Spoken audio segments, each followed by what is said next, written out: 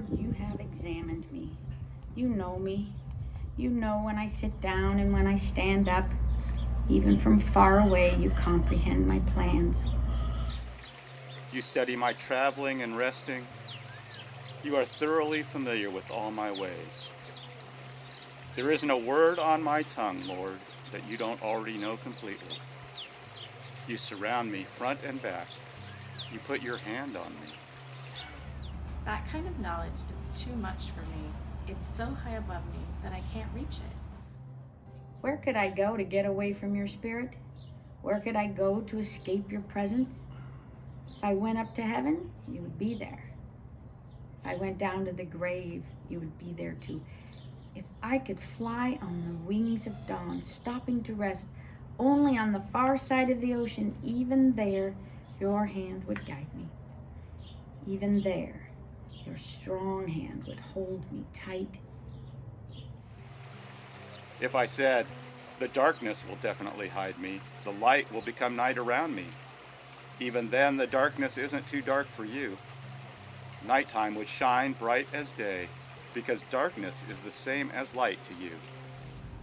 You are the one who created my innermost parts. You knit me together while I was still in my mother's womb. I give thanks to you that I was marvelously set apart. Your works are wonderful. I know that very well. My bones weren't hidden from you when I was being put together in a secret place, when I was being woven together in the deep parts of the earth. Your eyes saw my embryo, and on your scroll every day was written that was being formed for me, before any one of them had yet happened. God, your plans are incomprehensible to me. Their total number is countless. If I tried to count them, they outnumbered grains of sand. If I came to the very end, I'd still be with you.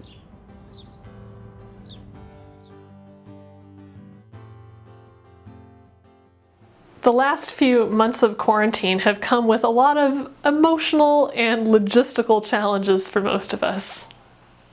Best I can tell from talking to people, that there are two forms of human suffering that stand out from all the rest as particularly hard to cope with. One is the suffering of being alone. The other is the suffering of not being alone. Parents are hiding in the backs of their closets, clutching the Oreo package to their chest, and praying for just 2 minutes, please, of personal space. Couples find themselves in day-long standoffs with each other that start with the innocent question, why do you cut avocados that way? Meanwhile, others of us haven't seen another human since last Tuesday, and have found ourselves starting conversations about Descartes' philosophy with the cat. There's no point here in debating whose situation is the worst, because no one will be convinced, and in any case, there probably isn't a right answer. But in thinking about putting together a toolkit for life in 2020, it seemed to me that there might be no better time to converse about a topic that I think is often neglected in the church. The practice of solitude. Most people at some point in their lives will have that experience of being alone when they don't want to be. It might happen to you when you move and you have to rebuild your friendships from scratch. It might happen because you lose someone close to you.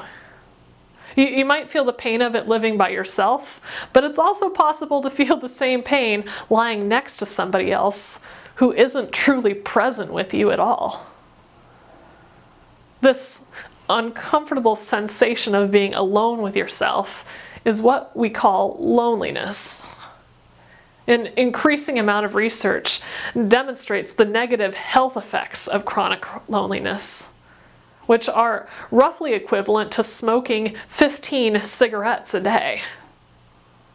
Your body responds to loneliness much the same way it does to physical pain, releasing a stream of stress hormones that disrupt sleep and wear down the vital organs. But solitude is something different. I like to think of solitude not so much as a feeling, but as a practice, because it often takes deliberate effort to achieve. Solitude is a way of inhabiting aloneness so that we're fully present to ourselves and to the company of God. Where loneliness is a sort of empty space, solitude has a kind of fullness to it. It's a fruitful place. Kind of like a plot of ground without traffic moving across it can become a fertile place for seeds to take root and grow. Of course, the tricky part is that both loneliness and solitude are subjective ways of experiencing the same reality of aloneness. The division between these two isn't always clean. And the truth is, we're not always capable of levering ourselves by sheer force of will from one state into the other. Once we've fallen down that dark well into loneliness, it can be a challenge to find a foothold back up toward a more meaningful experience of solitude. But when we do find ourselves in one of those spaces of aloneness, I think there are some practices we can undertake that are more likely to result in pockets of fruitful solitude, where wisdom and creativity and real love for others can actually take root and grow.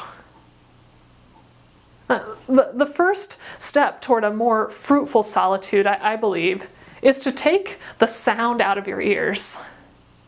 I've lived most of my adult life alone in apartments, much like my current one that you can see around me right now. I can tell you from personal experience how I know how uncomfortable silence can be. I mean, it's why I listen to more podcasts than anyone I know. There are podcasts for running, and for driving, and for showering. There's Netflix for meals, and YouTube lectures for falling asleep at night. Now, I know that this pattern is not unique to me, or just to people living alone, because I've talked to lots of people who would describe their lives similarly.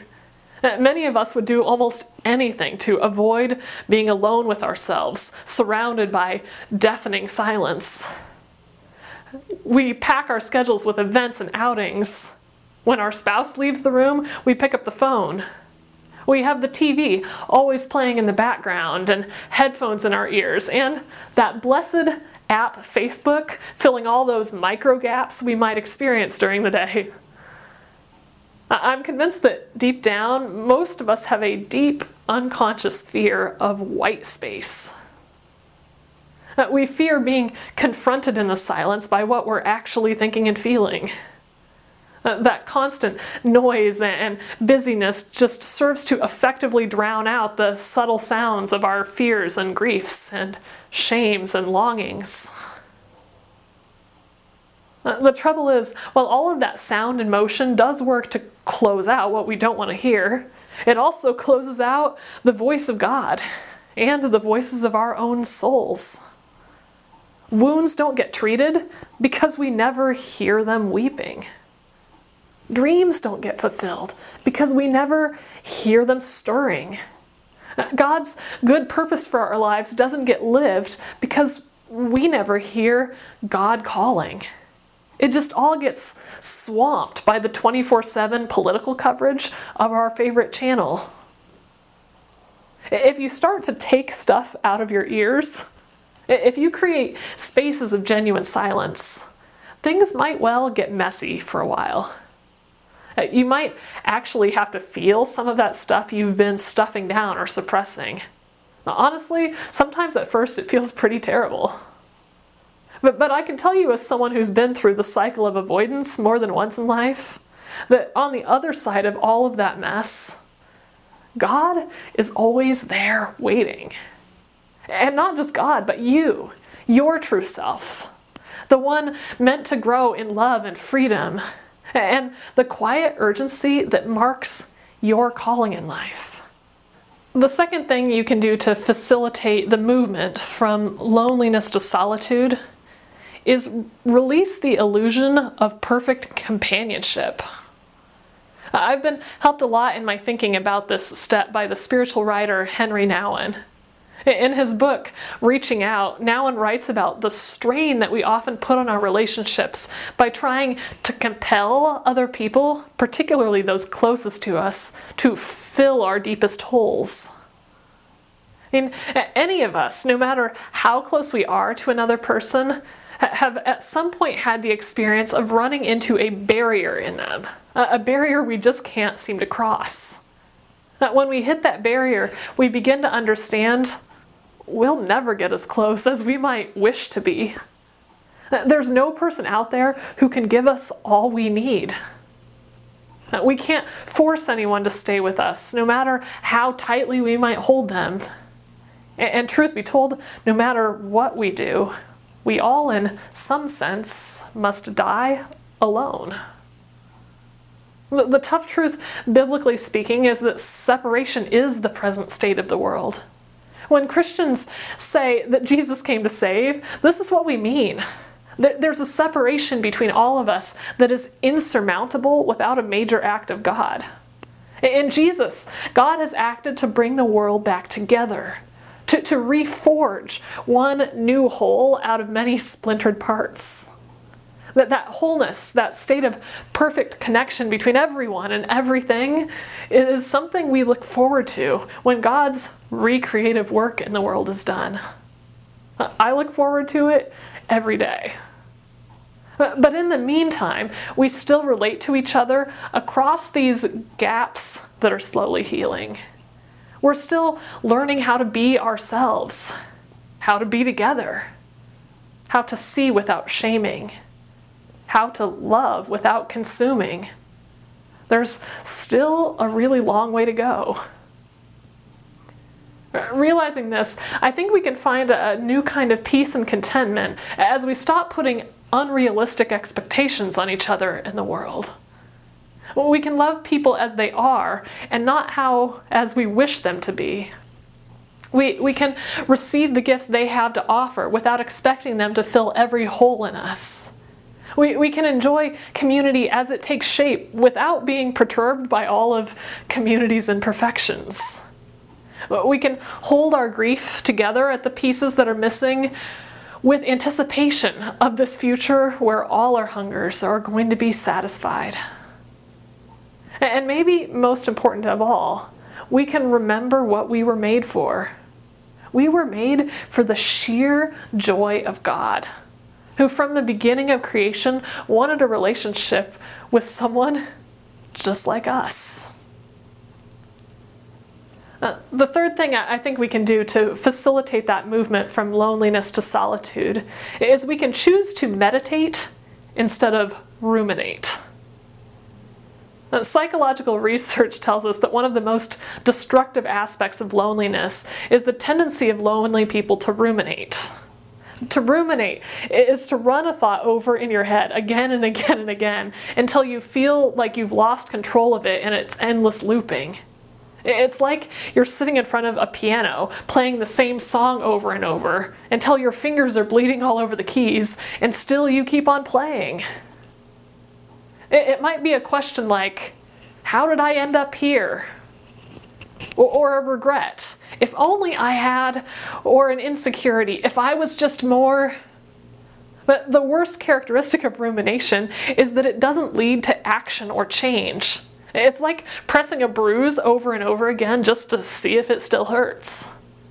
Sometimes you can even end up creating a wound where one didn't exist before you started poking. One of the earliest Christian leaders, Paul, once wrote a letter to some friends at Philippi while he was in prison, sitting in chains, possibly in a dark cell underground. In that position, Paul writes to them, "From now on, brothers and sisters, if anything is excellent, and if anything is admirable, focus your thoughts on these things. All that is true, all that is holy, all that is just, all that is pure, all that is lovely, and all that is worthy of praise." What Paul is describing here is the practice of meditation. The secret to staying sane and even thriving in some of life's darkest and loneliest places. There are things that are broken, things that are still fractured and incomplete. But there's also beauty. There's goodness. There's sun and soft sheets and people in the church who will help fix your fence or sit with you when you cry. Turn these things over in your head. Chew on them until you've squeezed out every particle of sweetness. And if everything else fails, give yourself over to imagining the future.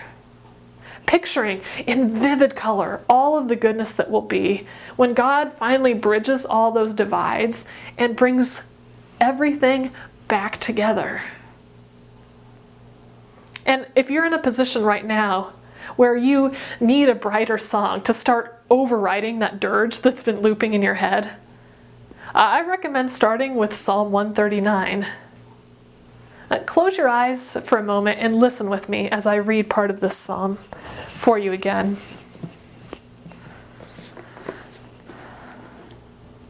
Psalm 139. Lord, you have examined me. You know me. You know when I sit down and when I stand up. Even from far away, you comprehend my plans. You study my traveling and resting. You are thoroughly familiar with all my ways. There isn't a word on my tongue, Lord, that you don't know completely. You surround me front and back. You put your hand on me. That kind of knowledge is too much for me. It's so high above me, I can't fathom it. Where could I go to get away from your spirit? Where could I go to escape your presence? If I went up to heaven, you would be there. If I went down to the grave, you'd be there too. If I could fly on the wings of the dawn, stopping to rest only on the far side of the ocean, even there, your hand would guide me. Even there, your strong hand would hold me tight. If I said, the darkness will definitely hide me, the light will become night around me. Even then, the darkness isn't too dark for you. Nighttime would shine as bright as day, because the darkness is the same as light to you. You are the one who created my innermost parts. You knit me together while I was in my mother's womb. I give thanks to you that I was marvelously set apart. Your works are wonderful. I know that very well. My bones weren't hidden from you when I was being put together in the secret place, when I was being woven together in the deep parts of the earth. Your eyes saw my embryo, and on your scroll, every day that was written was being formed for me, before any one of them had yet happened. God, your plans are incomprehensible to me. Their total number is countless. If I tried to count them, they outnumber the grains of sand. If I come to the end, I'd still be with you. Amen.